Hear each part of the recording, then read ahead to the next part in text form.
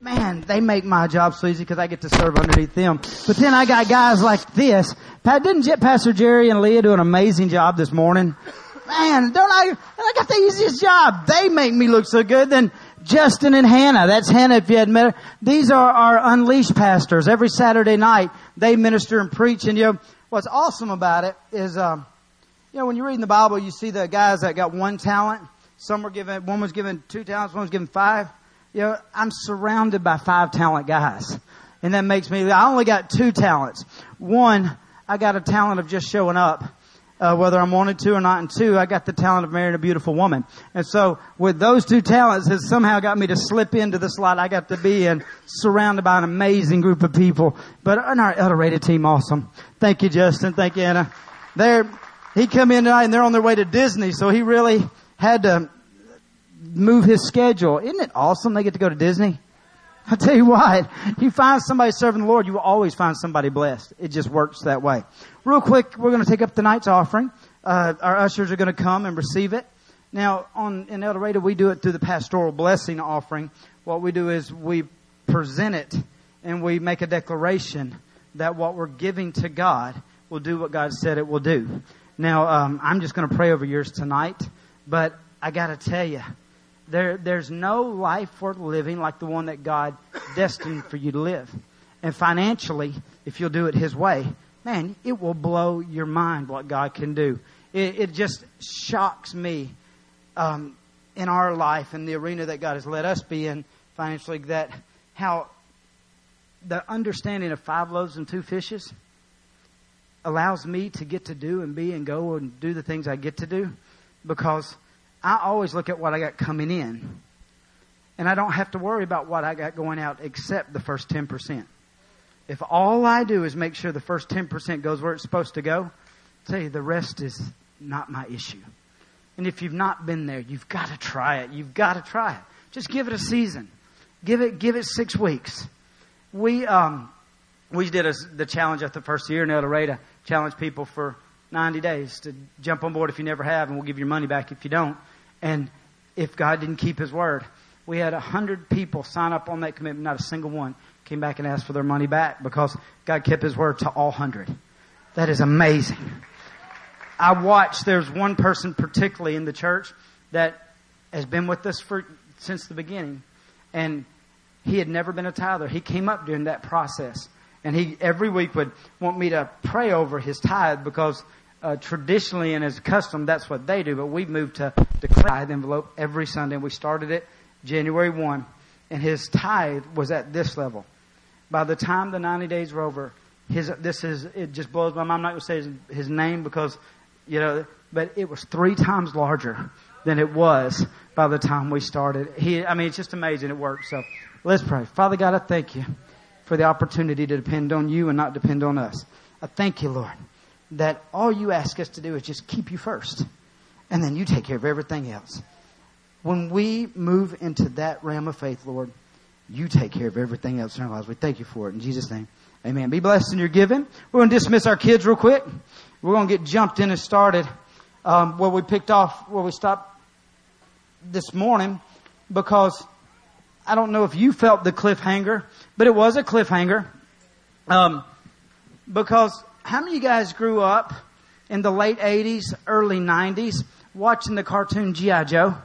Y'all remember the old G.I. Joe? All right, now, if you're not in this age gap, it's probably you're not going to understand this analogy, but you would sit and you would watch G.I. Joe, the cartoon would play all the way through, but every time the cartoon would go over or end, it would end with the public service announcement. How many of you guys remember the public service announcements G.I. Joe always had? And this was their statement. They would show a problem, they would show the solution, and this was their statement. Now you know, and knowing's half the battle. Well, I know when I walked out of here this morning, I left you knowing that you're in the process of God. But you have to know this too. Just knowing is half the battle. That's not all you need to know. You don't need to know God's at work, because God has a work for you to do. And tonight we're telling you got to learn to become an overcomer. Because all of your life, every one of the walks and steps that God calls you to move into, it will have accompanied with it the power of you being able to overcome. Problem is, a lot of times we want God to do all the work. And if you're depending on God to do all the work, you're not becoming what God has created you to become. He's made you more than a conqueror. He expects you to be more than a conqueror. He expects us to rise to the occasion and become an overcomer. And if you just depend on God to do it, the Bible says faith without works is dead. It's just the truth and the reality that faith without works is dead. So there is a part that you and I have to play. Yes, there is a process that God is at work in. And you understanding that He is at work and He is going to do what He said He was going to do. Thing about it is, He's going to do it through you. Now, I need to lay this out real quick because a lot of people don't understand the will of God for their life. The will of God. God has a will for your life.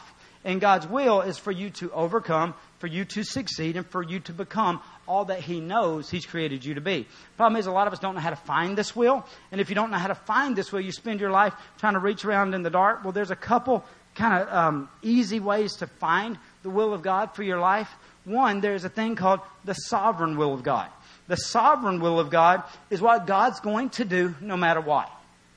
God is going to do. There are things that He's decided, and it doesn't matter how you try to change it or what you think about it or how hard you pray against it or try. God, like for example, when He said that His Son was going to come and redeem man, no matter how many people tried to stop Jesus from coming, Jesus was coming. It was the sovereign will of God. The Bible says Jesus will return again for the church. I don't care how you try to stop it. There will be a day. The Bible says that God knows the time and God knows the hour that He's going to come back. That is the sovereign will of God. There's a sovereign will of God at work on this planet right now. And the thing about it is, you don't have to be afraid of the sovereign will of God because God brings His sovereign will about through people. For example, when Jesus came, the way that He allowed Jesus to come was He found somebody that was willing to submit or position themselves in a place and in a way that the sovereign will of God could flow through. Mary had lived her life a certain way that God could allow the sovereign will of God to come through her. Now you need to know this too. If you choose not to submit under the sovereign will of God, it won't be stopped. God's will is sovereign. It's going to be done. And you can look at it through the story of Saul and David. Saul decided he was going to try to do God's will his way, so God had to choose another. So we get the option to live under the sovereign will of God. And the sovereign will of God, we get the option we get to be a part of it. Isn't that awesome that God wants to use me and God wants to use you to do the sovereign will of God on this earth? We say, well, Craig, how do I position myself there? Number 2 is to line up with the moral will of God. When you position yourself with the moral will of God, when you live the Word of God the way you're supposed to live the Word of God, when you live, it's God's house rules. When you do it the way He said do it, you live the way He says live, you discipline your life the way He wants. Then what it does is your moral will positions you for the sovereign will, which then in return brings you into your personal will of God. Because God has an individual personal plan for each person in this room. God put me here for a reason. I am the answer to somebody's problem. Jennifer probably thinks the exact opposite. He is the problem of every one of my answers. But that's not what God did. He has a personal will of God for me, and He put me here because I am the road to heaven or salvation for somebody. When I position myself in the moral will, and I choose to allow the sovereign will to work through me. Now, understanding that, you have to understand that God, to do all of that, you have to make up your mind to be an overcomer. You can't just lay down and let life walk you over. You have to decide, I am going to be and do what God put me here to be and God put me here to do. Now, we have to learn to overcome adversity because it is what God has called me and you and purposed me and you to be here to do. Now, the problem with it is a lot of people think that the work is all God's, but the work is not all God's. God will do what you can't do. See, we're going to get to heaven one day, and when we get to heaven, God's going to look at us and say, what did you do here? And if anybody in this room, I believe, says, well, I did everything I could, God's going to go, you missed it. Because I believe what God's supposed to do is, when you get to heaven, you say, well, He says, what did you do with the time I gave you there? We're supposed to say, God, you did more through me than I ever thought was even possible, because you caused everything wrong with me to be right with me when I submitted to what you've called me and put me here to do.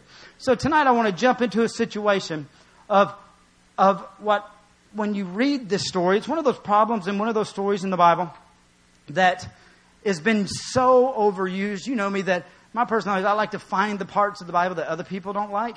And I try to make that. I like to find cool stuff in it. But this story in the Bible has been so used that it's hard to preach any new revelation out of it. So if you came here expecting new revelation, I'm sorry. But I got you here. But you need this. We're going to talk about how to become an overcomer. And we're going to come out of Daniel chapter 6. Now the problem with it, there is a law at work in this room. And there's a law at work in this life. And it's called the law of familiarity. And what happens is a lot of times, because we get so used to doing what we do, that what we used to be so excited about and we used to love so much no longer is an excitement or a joy. What becomes is a burden. That's why, like, people that get married on their wedding day, man, they don't care what it costs, what they got to do. They're just Google eye. But then a couple years later down the road, they've gotten so comfortable and used to each other that they're doing everything they can do to get away from each other. It's called the law of familiarity. They're the same people. The problems were still there before, but it was just all new. Thing about the church and the church world is this: we can sit on the church pews so much and so often the law of familiarity can come in, and you can get so used to hearing the things of God that what God's trying to tell us a lot of times just goes right over our head. We just overpass it or we overlook it. And so this is not a great revelation, but I believe it is a revelation that, man, if you will just lean in tonight and you'll try to grab these pieces, it will change. We're going to read quite a lengthy story here, and it's one of the most popular stories in the Bible. And so don't let me lose you as we read this, because the truth is, very few people everyone has heard this story, but very few people I have found has actually sat down and read this story word for word. When you read this story word for word, it is so full of such revelation that it will change the way you fight and the way you battle. It's not just enough to know you got to overcome. You need to know how to overcome. So we ready? Okay. It says in verse 1, it says, "It pleases Darius to set over the kingdoms 120 satraps to be over the whole kingdom. And over these 3 governors, of whom Daniel was one. That was that the satraps might give them account, so that the king would suffer no loss. Then this Daniel distinguished himself above the governors and satraps, because of an excellent spirit within him. And the king gave thought to setting him over the whole realm." Tell you what, you know how to make this even more interesting and better to be listened to as we read? If Jennifer would come read it for me. Jenny, you want to come read this for me? Hey, she'll do such a better job at this. You guys know me, I trip over every word, but give Jen a big hand clap. She'll read it for me. Okay. So the governors and the satraps sought to find some charge against Daniel concerning the kingdom, but they could find no charge or fault, because he was faithful, nor was there any error or fault found in him. Then these men said, "We shall not find any charge against this Daniel unless we find it against him concerning the law of his God." So these governors and satraps thronged before the king and said thus to him, "King Darius, live forever." All the governors of the kingdom, the administrators, the satraps, the counselors, the advisors, have consulted together and established a royal statute, and to make a firm decree that whoever petitions any god or man for 30 days, except you, O king, shall be cast into the den of lions. Now, O king, establish the decree and sign in writing that it cannot be changed according to the law of the Medes and the Persians, which does not alter. Therefore, King Darius signed the written decree. Now, when Daniel knew that the writing was signed, he went home, and in his upper room, with his windows open towards Jerusalem, he knelt down on his knees 3 times that day and prayed and gave thanks before God, as was his custom since early days. Then these men assembled and found Daniel praying and making supplication before his God. And they went before the king and spoke concerning the king's decree.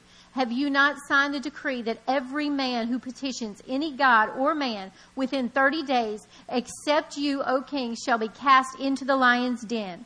The king answered and said, "The thing is true. According to the law of Medes and the Persians, which does not alter. So they answered and said before the king that Daniel, who is one of the captives of Judah, does not show due regard for you, O king, or for the decree that you have signed, but makes his petition 3 times a day. And the king, when he heard these words, was greatly displeased with himself and set his heart on Daniel to deliver him. And he labored till the going down of the sun to deliver him. Then these men approached the king and said to the king, Know, O king, that it is the law of Medes and the Persians that no decree or statute which the king establishes may be changed. So the king gave the command, and they brought Daniel and cast him into the den of the lions. But the king spoke, saying to Daniel, Your God whom you serve continually, he will deliver you. Then the stone was brought and laid on the mouth of the den, and the king sealed it with his own signet ring and with the signet of his lords, that the purpose concerning Daniel might not be changed. Now the king went to his place and spent the night fasting, and no musicians were brought before him. Also his sleep went from him. Then the king arose very early in the morning and went in haste to the den of the lions. And when he came to the den, he cried out with a lamenting voice to Daniel. The king spoke, saying, Daniel, Daniel, servant of the living God, has your God, whom you serve continually, been able to deliver you from the lions? Then Daniel said to the king, O king, live forever. My God sent his angels and shut the lion's mouth, so that they have not hurt me, because I found innocent before him, and also, O king, I have done no wrong before you. Now the king was exceedingly glad for him and commanded that they should take Daniel out of the den. So Daniel was taken up out of the den, and no injury whatsoever found on him, because he believed in his God. And the king gave the command, and they brought those men who had accused Daniel, and they cast them into the den of the lions. Them, their children, and their wives, and the lions overpowered them and broke all their bones in pieces before they even came to the bottom of the den.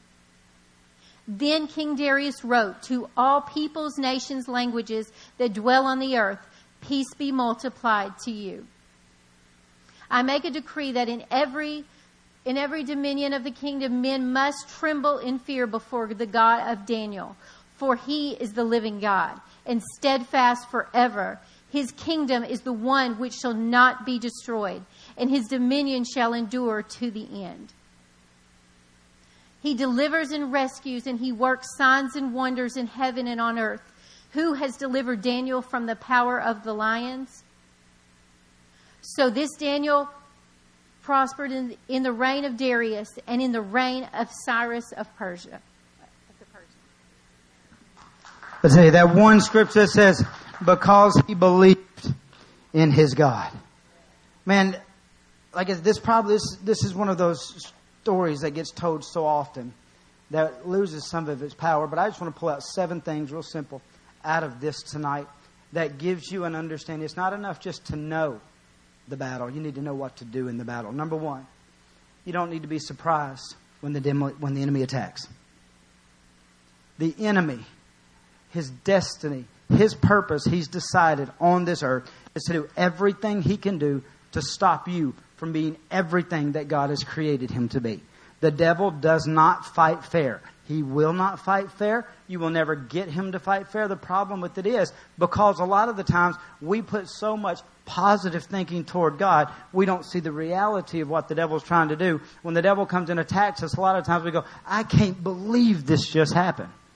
You need to go ahead and settle it in your spirit that the devil is going to attack you. The devil is going to come against you. The devil is going to do everything he can do to stop you. The Bible says he has come to do nothing but to steal, kill, and destroy. As much as God gets up every day with a plan for your life, the devil gets up with an agenda for your life. And the devil's agenda is that he does not fight fair. So we should not be surprised when the devil comes in a way that maybe we didn't expect. If he comes against you with your children, that's the devil. There's an old saying about a scorpion that was trying to get across a river. How many of you guys have heard the old saying?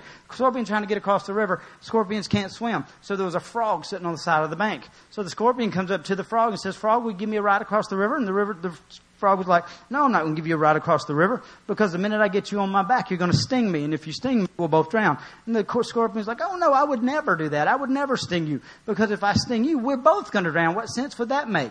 So the frog thought about it for a minute, let the scorpion get on his back, and started swimming across the river. About halfway through it, the frog felt a spine-killing pain go right through his back. And he looked up and said, "Scorpion, why did you do this? Now we're surely going to die." The scorpion simply said, as they went underwater, "It's my nature. It's all I know to do." You need to understand, the devil has no nature but except to come against you. Do not be surprised if he comes against your marriage. Do not be surprised when he comes against your finances. Do not be surprised when he comes against your destiny, because he's already been defeated by God. Now the only hope he's got is if he can defeat you. The thing about it is, if you're on God's side, you can't be defeated either. And the simple thing about an attack he brings against you is this, is he will hate the day that he thought he could take you out of the hand of God, because God is on your side. You need to understand, you don't be surprised when the devil attacks. I don't know how many battles I've been sitting, doing everything I know to do, trying to live right, be right, and get right. And then all of a sudden the enemy will come in and try to knock me off my feet, and I'll let the emotion of surprise hit me. But I can't believe he just did that to me. Can you, if I had $1 for every time I went to Jennifer and said, "Jennifer, can you believe what they just did?" I'd be a rich man at this point. For some reason, no matter how many times the enemy's tried to destroy me, I still allow myself to be surprised when he does. I've decided to take the next approach. I'm not going to be surprised when he comes against me anymore. I'm going to expect it, because that's who he is. There's nothing good in him. He's going to do everything he can do to stop what God's put you here to do. And once you settle that into your spirit, that when I get up, the devil's fighting me. When I go to bed, the devil's fighting me. When you get that settled, you'll come to the place to understand he don't fight fair, but it is a fixed fight. He cannot win.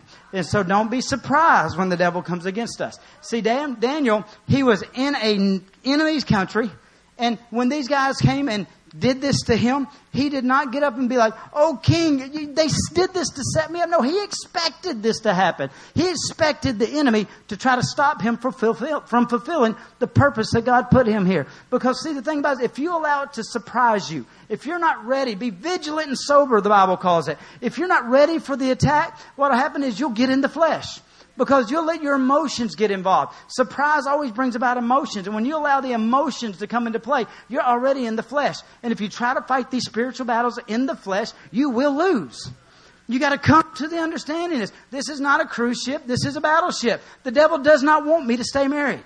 I should expect that. The devil does not want me to be blessed. I should expect that. The devil does not want my kids to serve the Lord. I should expect that. Instead of letting situations surprise me and toss me to and fro from storm to storm, I need to know the devil is real and he's coming after me, and there's no rules he won't. But there's no such thing as a fair fight. What is that? It's like when you see these people that are getting busted selling drugs, and they go to jail overnight, and the next day get out, and then the next day 5 people get arrested, and they're like, "I can't believe he ratted on me." There's no honor among thieves. There's not. There's no honor, and the devil's going to fight you. Don't be surprised. You're not special. He don't like you more than anybody else. He hates you. His purpose is to keep the God in you, for making you what God put you here to be. So you don't be surprised when the enemy attacks. You need to know this: the devil will never fight fair. You know, I was a little guy, and I always wanted to be a big guy. So I got a few fights growing up, and I learned this: if I try to go into a fight at the size I'm in, and I fight fair, I'm going to get beat every time. But then I learned the power of a stick, or the power of a rock, or the power of a surprise. And I could knock down giants or guys bigger than me, twice my size, because I learned to fight dirty. I want you to know something: the devil only knows how to fight dirty. I don't care how big you are. If you try to do this in the flesh, our battles are not carnal, the Bible says. So another thing you need to understand is this: you're not fighting people. There's always a spirit behind somebody that is coming against you.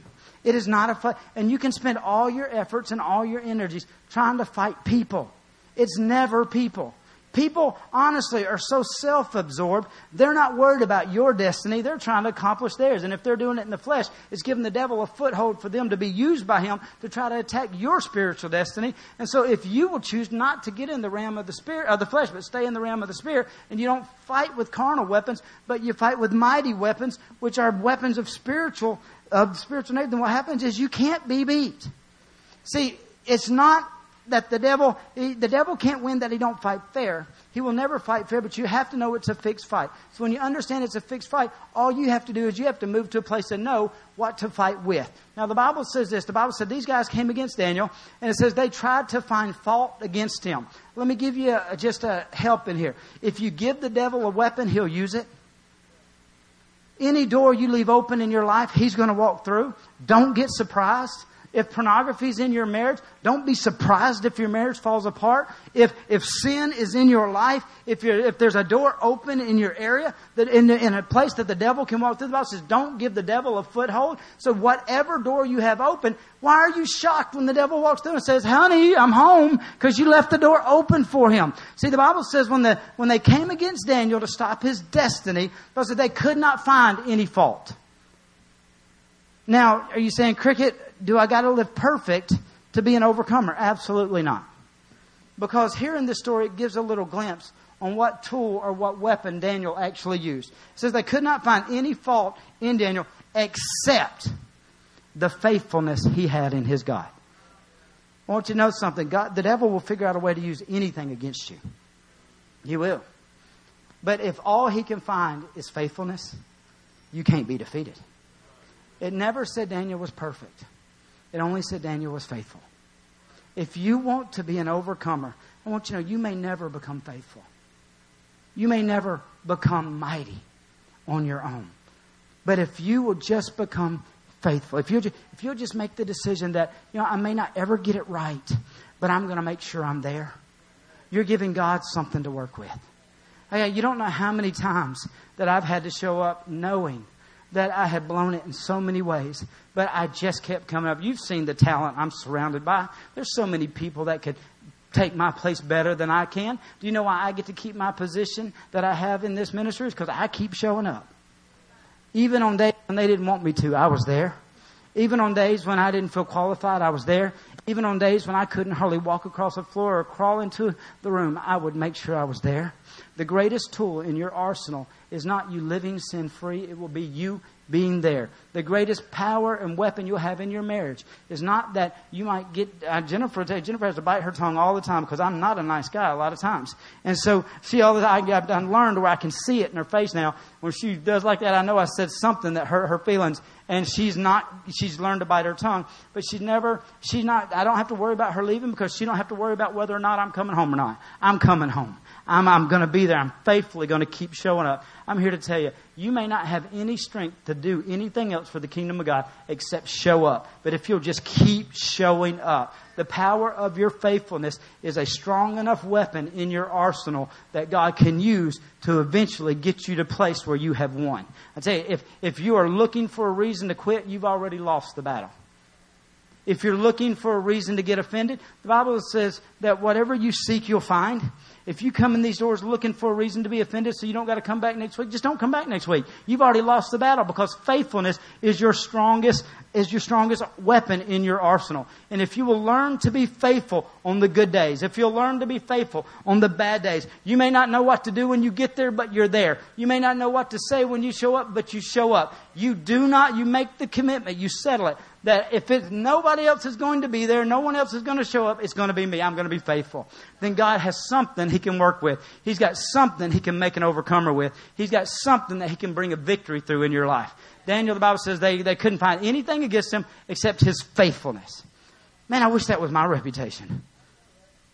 I wish my reputation was, I'm always worried about things like, man, I wish people think I'm a good preacher. I wish they'd think I'm a strong Christian. No, I've gotten to the point now where I just want people to see that I'm faithful. And when they see that I'm faithful, you need to understand, there's no way I can be defeated. So don't be surprised when the devil comes against me. And when he does come against you, rise up and say, hell or high water, I'm there. Faithfulness means committed. You know what committed means? There's not an option not. In the idea and a picture of what committed is, if you were to cook a meal that involved committed and faithful, for breakfast it would look like ham and eggs. See, there's a lot of people that like to be chickens when it comes to Christianity and their place with God and the battles they fight. They like to be a part. They like to contribute a little, but that's just involved. Committed is the ham. There is no other option. He didn't walk away from that meal. That is who He is, and that is what He's going to do. And if there's nothing else after this, that's all He's going to be. And if you're not going to be faithful, you're not going to be victorious. Paul said this. He didn't say that I am such a gifted speaker, God placed me into the ministry. He didn't say, man, I'm so strong spirit. He said, God found me faithful. The greatest arsenal in your weapon of being an overcomer is being faithful. You're faithful when you're offended. You're faithful when you're happy. You're faithful when you're sad. You're faithful. You just keep coming. And you keep coming. And you keep coming. And it does not matter who offends you. It does not matter what somebody says. It does not matter what style of music. It does not matter if the preacher's wearing skinny jeans when he shouldn't be at this age. It should not matter. All you should be doing is saying, I'm going to be faithful. I told Jennifer, if the style gets any skinnier, I'm never going to eat again. But don't be surprised when the enemy comes against you. In verse 4 said they couldn't find anything against him except his faithfulness in God. Now, why? Why do you got to be faithful? Because faithful people get used to winning. Daniel was used to winning. Daniel had already made up his mind that if I show up, God will win. If I show up, the battle is not mine, it's the Lord's. In 1 Chronicles 20, it says this. It says that the Lord showed up. They were fighting the Hittites and the Anuites and all the other ites who could come against you. Were coming in this way, that way, and another. And the Bible says they rose up and they prayed and they fasted. And it says that the Lord said, this is not your battle, this is my battle. And we love that part, but then we skip over the part that it says that they rose up early, they took their positions, and the Lord won the battle. They were still faithful. We're expecting God to do something when we're wanting God to do it all. God's wanting you to be faithful. And until you move to a place of being faithful, you're not going to be the overcomer that God's called you to be. So you got to move to a place where you expect to win. When Daniel, he was the guy that even though it looked like it was going to be bad, he did not expect or he did not think it could go any other way. The reason why I know that is because you can tell a bird by its feathers. I mean, they say a bird of a feather flocks together. You can look at his buddies. The Bible says that Daniel ran around with 3 other boys. And there were Shadrach, Meshach, and Abednego. And when they went through their trial, this is what the Bible said. They expected God to show up. They expected God to deliver. They expected God. If you don't expect God to turn your situation around, chances are you're already moving yourself into giving God an excuse to not have to. And that means you are faithless. See, the Bible said that the children of the 3 Hebrew brothers, the 3 Hebrew boys, when they came to face the fiery furnace, this is what the Bible says. The Bible says, we will not bow because we believe that our God will deliver us. But then they threw this in there and said, but if He doesn't, we're still not going to bow. Because they had made the decision. They expected God to get them out of the situation and then them to become overcomers. If you're not showing up, if you're not getting up every day expecting today to be the day of your salvation, here's the reason why you're still not overcoming in that area in your life. I got up this morning expecting God to do a work in my life and cause me to become an overcomer in an area that I've been battling for seems like years, but months now. And I got to be honest with you, no one's called me yet, but I'm still expecting because I haven't went to bed today. But before I do go to bed, I'll say, Lord, tomorrow's my day because this is the day of salvation. You have to move yourself into the place that today is my day. Daniel expected to win. He did not expect to go into the lion's den and expect to come out defeated. If you go in expecting to be defeated, you're going to get exactly what you expect. The Bible says the woman with the issue of blood, it says when she heard that Jesus was coming by, she said to herself, if I can but yet touch the hem of his garment. She had already got the thought patterns in her mind expecting to do something that had never been done before, to do it. And when she does it, she will get the desired outcome because she knew God wanted to heal her. You got to know what God wants to do. You got to expect He's going to do it right now. Number 2. God always equips you with what you need to win your battle. He's never called you to a battle you can't win. And if you find yourself in the middle of a battle, you have what it takes to win it. Now, a lot of people don't understand what it actually takes to win a battle. For you to win a battle, it takes anointing. If you don't have an anointing on your life, you will not win the battles that God has called you to go into. But if you find yourself in a battle, then God has already given you all the tools to win that battle. He expects you to win that battle, and you are anointed for that battle. But a lot of people want anointing, but they want the anointing without the battle. You got to understand, you don't get an anointing unless there is a battle. So don't ask God to anoint you to do something unless you're willing to fight for Him on the other side of it. In 1 Samuel chapter 15, the Bible says they anointed David. In chapter 16, he was going to war. Anointing's not a good thing unless you understand anointing is a tool that God gives you to fight the battle you're going to go into. So you will already be equipped. If you're in the middle of something, then you're already anointed to win this battle. God's already given you everything you need, or He would not have allowed you to go into this thing. Daniel already had what it took before he got into the lion's den to come out of this thing victorious, because He had already paid the price for the anointing beforehand. All right, now, a lot of people say, well, man, if I was like Daniel, you're missing the whole picture of who Daniel was. Daniel was a good boy. He was a very smart boy. But do you know why the children of Israel were even in captivity in the first place?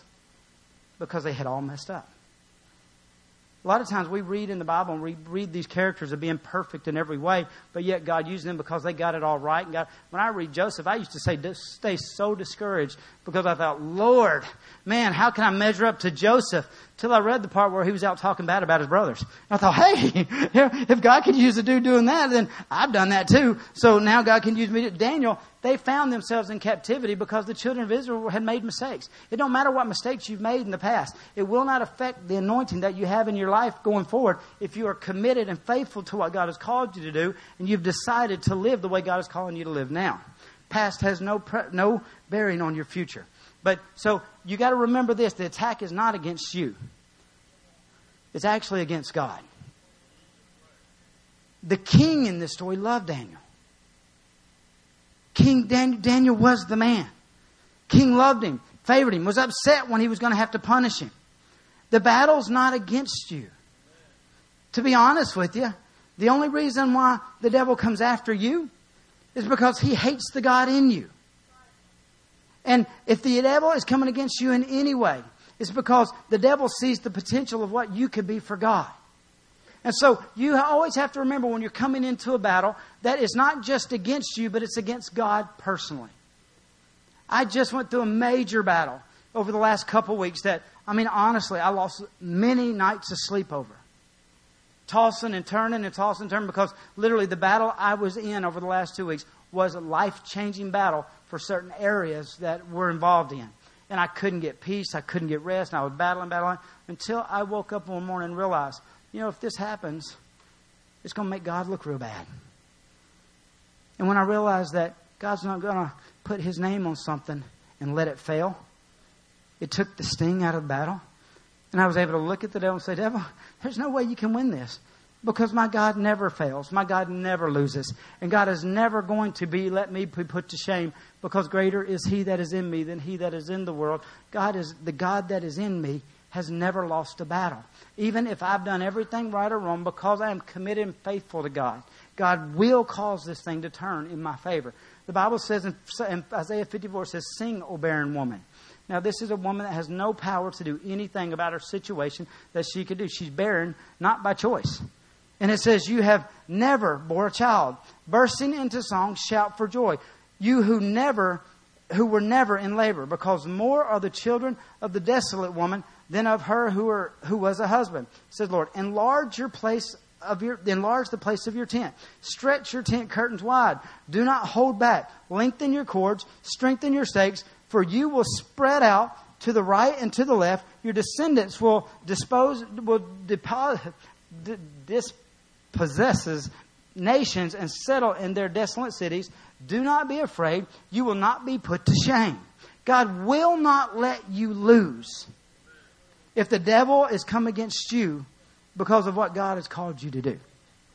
If you're doing everything you can do to be everything that God's made you, you cannot lose. Number 3, stick to what's worked. Stick to what works. I love the idea that all I have to do when I don't know where to go forward is I can turn around and look where God's been in the past.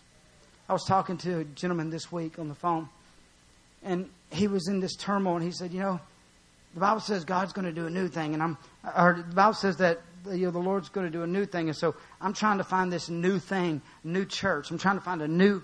And I said, man, the Bible never said for you to do a new thing. A lot of times when we find ourselves in the middle of a battle, we start trying to find what we should do new. You need to understand, you're not called to do anything new. Stick to what works. If you look in your past and you've been able to pray yourself out of a battle in the past, keep praying. If you look in your past and the Word of God has never failed you in any battle, you keep holding on to the Word. If you look in your past and you see tithing has been something that God has used in your life, keep tithing. If you look in your past and you see being committed and faithful as work, keep it. Quit looking for a new church. Quit looking for a new wife. Quit looking for a new job just because the enemy's attacking it. Stick to what's worked. The Bible says Daniel got up every day when the decree was passed against him personally. And the Bible says he could have kept his window shut, but he didn't. Because it says it was his custom to open up the windows that face toward Jerusalem, and he prayed 3 times a day. Stick to what works. If God has gotten you this far, God is not going to change His mind. If what you've been doing, if you've been committed to the Lord, if you've been faithful to God, has got you this far, keep doing it. It will turn. The battle will change. God is going to see you through this thing, and you do not have to worry about trying to find a new scripture or a new... You just keep doing what you've been doing. I love the fact, I told Kenneth I was going to use him. Kenneth is in our El Dorado campus. Was it 2 years ago, Kenneth? Working on 2 years. 2 years ago, closely, he walked into the El Dorado campus homeless. Homeless. Didn't have a home. Moved here with the understanding he had a home, and when he got here it all fallen apart. He just wasn't homeless. He was broke, penniless, no money, and on top of all that, he was an alcoholic. Am I right? I'm not talking bad about you, am I? Nobody minds a testimony. He was a 50-year alcoholic. And I love the fact, because I got to be honest with you, when he walked through the door, because we see a lot of people walk through the door. And when the issues he was facing that day, I'd seen a lot of people not be able to stick to what it was going to take to come out of it. And he'll tell you, I wasn't easy on him. I was very hard. We sit at the table in the foyer. I'd say, well, you do this, and we'll do this. And I thought he was going to give up. But I love it. Because there were a lot of services Kenneth came to church drunk. Almost every service Kenneth came to church broke. A lot of services Kenneth came to the service in a mess. His relationship was suffering greatly because of the situations he had found himself in life. But I'm so proud that the only thing Kenneth had going for him was Kenneth was faithful. And he came to church every Sunday morning. He came to church every Sunday night. And he came to church every Wednesday night. Then he kept being faithful every Tuesday night, every Friday night. Nothing else in Kenneth's life was working except faithfulness. He was still battling drinking, and losing the battle seemed like every day. To the point where me and him had some very hard conversations. I was standing at the steps of the El Dorado church, and I just decided that I was going to make him mad. And I did. I saw him get so angry at me. If he could have spit nails, he would have. But what he decided was he wasn't going to let me run him off from his victory. And so the offense that I was giving him, he decided to take hold of and cause it to drive a stake in the ground and get him more committed. And he got more faithful. It came down to the point the enemy started fighting him twice as hard. There was a DWI accident. It almost killed him. And he called me on the phone. We were talking. And I said, you need to go to rehab. And he said, I'm staying in church. I said, no, you need to go to rehab. He said, I'm staying in church. I said, this right to him. I said, well, then we'll see in 30 days. We'll see whether you were right or I was right. You need to go to rehab. He said, no, I'm staying in church. He had made the commitment that I'm going to be faithful. Now, do I advise this to anybody? I don't know. And I can tell you this. That was over a year ago, and he hadn't taken a drink since that season. How do you become an overcomer? Number one, you stick to what has worked in the past. How do you stay married? Stay faithful. How do you keep a job? Get faithful. All right? How do you get free in church? Stay faithful. That's the greatest tool you'll have. That's the tool that Daniel came to war with. He was faithful. Now, I say this. He said he did what worked because he knew by me doing what I always do has gotten me this far. I didn't get here on my own. The reason why I'm this far in the first place is because I would pray this way. So I'm going to keep praying no matter what other people or other things try to get me to stop doing. I'm going to keep doing what God has told me to do. I'm going to keep doing what God has used in my life to get me this far. And he kept doing it, Daniel did. But it seemed like what he did took him back. You need to know this. Your setbacks are God's setups. He kept doing what he was doing, and instead of getting better, it got worse. Now, you know, this is a process. We talked about a process with God. Joseph kept doing what was right, and his situation kept getting worse. You're not faithful until you got an opportunity to quit. You're not loyal until you have an opportunity to be disloyal. You got to understand, you can be here every time until you get your first excuse not to. And when you take that excuse, no longer are you faithful. Then you start over.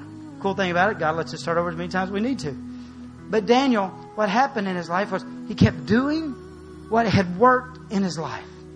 And as he kept doing what had worked in his life, God kept staying with him, even though the circumstances around him got worse.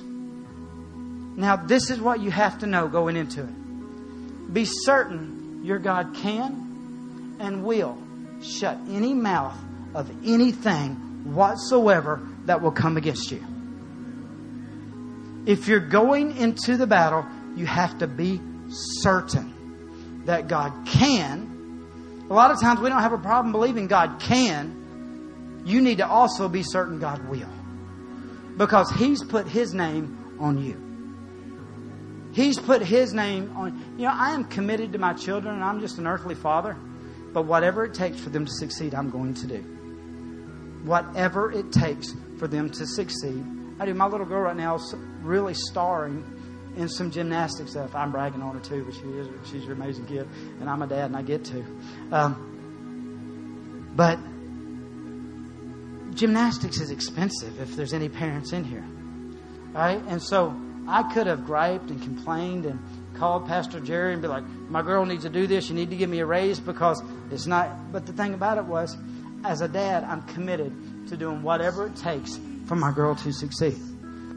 And so when the opportunity arose for her to be on a competitive gymnastic thing, God opened the door for me to take another job. So I work another job. Usually every morning between 6 and 8, I'm working for a maintenance company outside at a condo trying to get it prepared and ready for them to open up that day. Am I ashamed of that? No, because I'm a dad that's committed to giving the best future for my kid to succeed. I'm saying that to say this. Your Father is so committed to you succeeding that your success hinges on His name. And He is so committed to you succeeding that if it looks like you're going back, you need to understand the only reason why He would let you take a step backwards, if it is presenting you in a place to be launched at a greater velocity or greater accomplishment than you could have ever done from the level that you were at. What that means is it would not have been such a great story if Joseph would have went from a coat of many colors to the palace. We would have thought he was just special. But when you took a prison and went to a palace, the setback became the setup. Your greatest setbacks become God's greatest setups when you understand that your faithfulness is connected to your destiny. Now, going into that, say this. You need to know that God's picture of your life is bigger than yours. We talked about the two guys walking on the road this morning. Do you know why? We didn't get there, but do you know why they did not see Jesus was there? Do you know why they were so saddened? They said it in their terminology. There in Luke chapter 24. He said this. He said, we thought, or we had hoped, they had reasoned, we had hoped that Jesus, the great prophet, the great teacher, was going to come and deliver the Jewish people out of the hands of the Romans. He thought that he was going to be their Messiah. The truth is, they had an idea in their mind what a Messiah looked like, and they thought, because they were Jews, that when the Messiah come, it was going to be to save them. Well, God's picture is always bigger than your picture. And so the Bible says we are arrows in the hand of an archer. The only way an arrow ever has power to accomplish and hit the target it's supposed to, it always has a drawback. The drawback is what releases the power for an arrow to get from here to there. A lot of us want to go from here to here, but without the drawback. God allows drawbacks in your life to launch you to where you're going. So if you feel like I'm losing ground, you need to understand you're an arrow in the hand of the archer, and he don't ever miss. And if he's drawing you back, he did not remove his hand from you. And when he gets ready to let you go, you will go farther than you ever thought you could. See, they were wrong about Jesus. They were wrong that he should ride in on a stallion. They were wrong that he was going to come with a mighty force and destroy the Romans, because, see, their picture was for them and Jesus' picture was for me. I'm not a Jew. I'm a Gentile. And Jesus didn't just come and die for the Gentiles. He come and died for the whole world. I'm so glad Jesus' picture is bigger for what my life can be a part of than what mine can be. They had big dreams, but God's got bigger. You got to magnify the Lord. Realize that God has a bigger picture for you. And so if you're going backwards, God has a farther target down the road than what you can see. And you're just going to have to trust God's hand is there. Next thing, we're almost done. This is, you have to know. Daniel knew this going into it. Everything is for the glory of God. Everything is for the glory of God. Could it be that you haven't overcome what it is in your life that you've not overcome because God can't trust that you're going to give Him the credit? Could it be that we're still battling the same battles in our lives because we haven't proven to God that when He does, He will get all the glory? This is what they said. Jesus, who sinned? Was it the father? Was it the mother? Was it him? Who sinned? And Jesus said this, nobody. This is all for the glory of God. Exactly what you're going through, exactly what you're dealing with, the problems and the difficulty, the adversary that you're fighting, it's all for the glory of God. And when you get this understanding into place, that whatever it is in my life I go through, good, bad, and ugly, God is going to get the glory. I've made the decision that I'm going to become a God glorifier. I'm going to point everybody I can to God. If I'm failing, I'm going to let them know I'm nothing. He's everything. If I'm winning, I'm going to let them know I'm nothing. He's everything. It's all for the glory. The only reason I'm at the level that I'm at is because I've gotten to a place that I've given God the credit for being where I am. The only reason you're at where you're at is because God has been able to trust you with Him giving Him glory for where you're at. When you understand that if I will make the decision, I will give God all the glory, this battle that you're under will be over, because God, it's all about Him getting the glory. Your purpose is linked to the glory God will get out of it. You've got to, that's the hardest thing I've ever seen. Your purpose is connected to the glory God will get out of it. When you position your life to a place that what you're going through, and when the victory comes, it will glorify God at such a level that no one else could glorify Him the same way unless you overcome in this area, then your victory will come about. Daniel went in, the Bible says, just the king's favorite. But the thing the king knew about Daniel was this, that he served a God that was a living God, and he served Him faithfully. And the only way he's going to get out of this mess is if the living God gets him out of this mess. So when he came out of the pit, God got all the glory. Now, you got to understand this. The only way to test whether or not God gets the glory is the level of praise you're able to put into what you're going through right now. A lot of people say, God, when I get the victory, I'll glorify You. God, when I get the victory, I'll turn my level of praise up. I will shout like I'm a winner. No, God is saying this. If you can't give me the glory while you're going through it, I can't trust you to give me the glory when you get to it. You're going to have to, your level of praise at where you're at, what you're going through right now, will determine whether or not you're going to overcome this situation. The Bible says this. The Bible says that God is great. Man, I have no doubt that God can. And I have no doubt that God will. So how do I get God moving in my life? The next part of the scripture says this, and greatly to be praised. You want to release the greatness of God in your life? You start giving God the glory. Start doing a dress rehearsal. Start praising Him today like you've already won tomorrow. Start praising Him today. Your glory, His glory is connected to your victory. And when you give Him the glory up front, the battle's over. Your greatest victories are connected to your greatest battles. You'll never win unless you learn to fight. The way you fight is with the weapon of faithfulness and praise. What that means is this. Paul said, I was content when I had a lot. I was content when I had a little. He praised when he had a lot. He praised when he has a little. Can you imagine how hard it was to praise the night he was locked up in jail?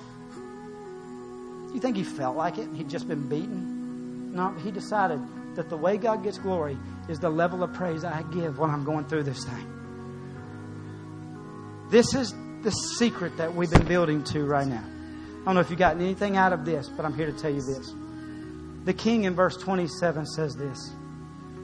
The way Daniel went through what he went through, how he went through it, this was the result that came out of it. An ungodly king, says Daniel, serves a God who still delivers, who still sets free, a God that still does miracles. Now, where did this stuff come from? It was because the way Daniel talked about his God before he was delivered and when he went into the lion's den. How are you talking? How are you praising? How are you glorifying God while you're in the middle of this thing? There's only one way to measure. And it's the way to measure the way you praise. You have to trust God more than your circumstances.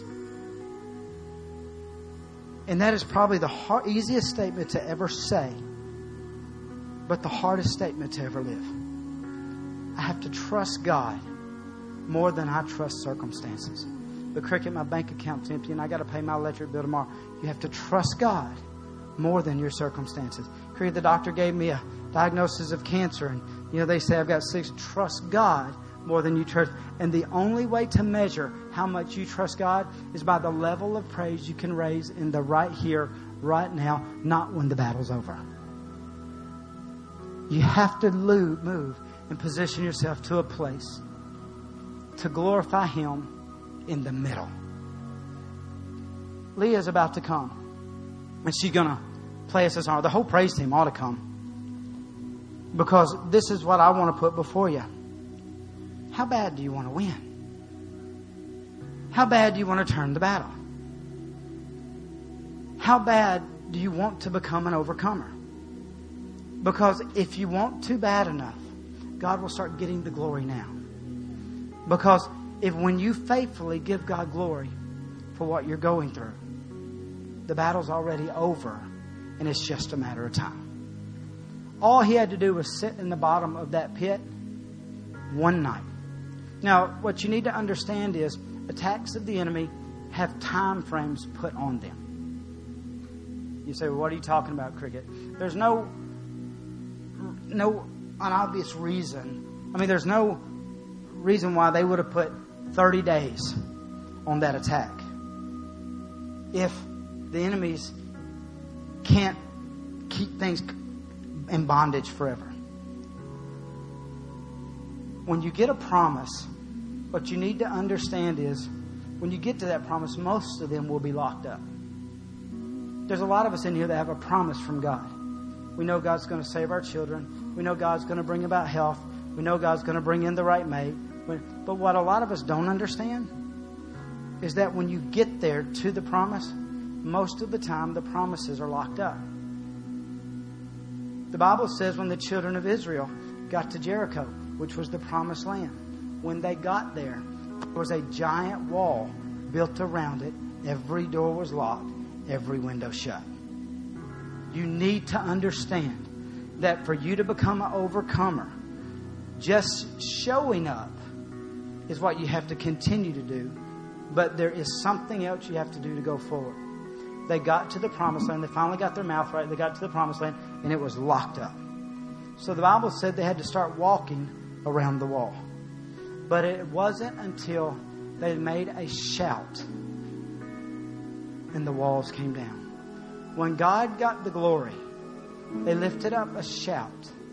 The things that the enemy has kept locked up in your life, the walls will begin to fall down. Do you understand this? If you've been believing God for your children, you've been faithfully serving the Lord, it's like you got here and they're still locked up. Now it's time for you to move into a point of praise. It's time for you to move into a point of glory. God needs to start getting the glory before you get the victory.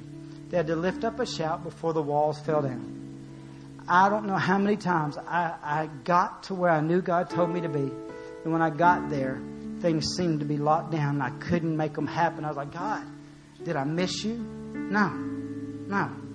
You didn't miss Him. Most of the promises of God, when you show up, the enemy knows you're coming. The Bible says for 40 years, Jericho had heard that they had destroyed Egypt, and so they had fortified the city. The devil's been trying to build a wall between you and your promise and you and your destiny ever since he heard that you were on its way. And when you got there, you find it locked up. A lot of people give up.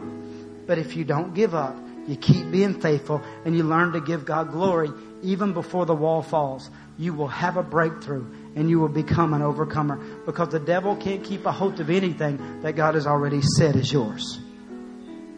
Does that make sense? So what we're about to do now is this. Being an overcomer is not natural. It's not natural. Naturally, giving up, getting discouraged, that's all natural. Being an overcomer takes what Daniel had, and it said a more excellent spirit. He had a spirit inside of him that decided that when the going gets tough, my praise will get louder. You're going to get to decide tonight before you walk out of here, am I an overcomer? And you'll know you're an overcomer by the level of your praise. Are you going to be able to give God glory for how far you've gotten so far? Because what if it's this? What if God can't trust you with the next victory because you've not given God the thanks and the glory for the one you got just a little bit ago? You don't know how many married couples I've run into that, when they were praying, asking God to bring the right mate. When they got the right mate, they think they got the right mate. So then they try to move forward and they find their marriage in trouble. And so they're trying to get a breakthrough in this area, but they never gave God a thanks for what God's already given them. Is your victory being held back because God's not been able to trust you to give you the glory for the last thing He's done for you? I got to be honest with you. If you're in here and you're saved, you got enough to give God glory for to last the rest of eternity. You should be praising Him that you're not going to hell. You should be praising Him that your sins are forgiven. You've got enough to give God glory about to last you the rest of your life if He never does another thing. But yet we pull ourselves back and be like, God, if you'll get me this, I will give you the praise. No, you need to give praise for what God's already done so that He can trust you that you're going to give Him glory when He gets you on the other side. To be an overcomer, you will have to constantly, faithfully show up and lift the glory to God. So this is what I'm going to do. We're going to create an atmosphere for some people to become overcomers. We're going to create an atmosphere here for you to praise like it's already happened. We're going to create an atmosphere for the glory to already be here. Praise Him like He's already saved your child. Praise Him like He's already met your need. Praise Him like He's already healed your disease.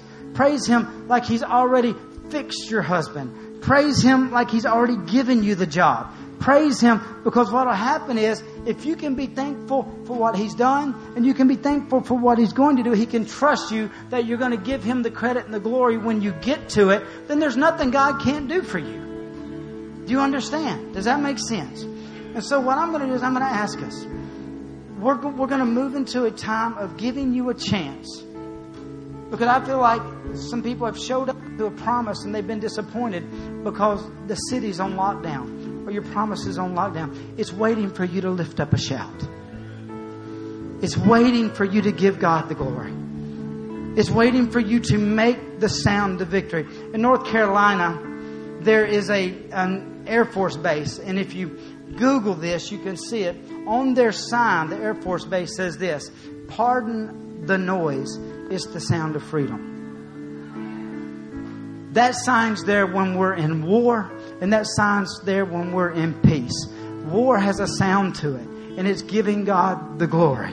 If you can't give God the glory before you go in the pit, you will not give Him glory in the pit. you will not give Him glory out of the pit. So you have to learn to give God the glory before you get there. Does that make sense? You have to make a conscious decision that I am more than a conqueror. And conquerors don't walk in with their head down waiting for God to do the work. They come in knowing my God has already done what He said He will do. And all I have to do is keep showing up, keep expecting to win, keep doing what's been working, and give God the glory. And I will get up one day and I will be able to show everybody what God has already done on my behalf.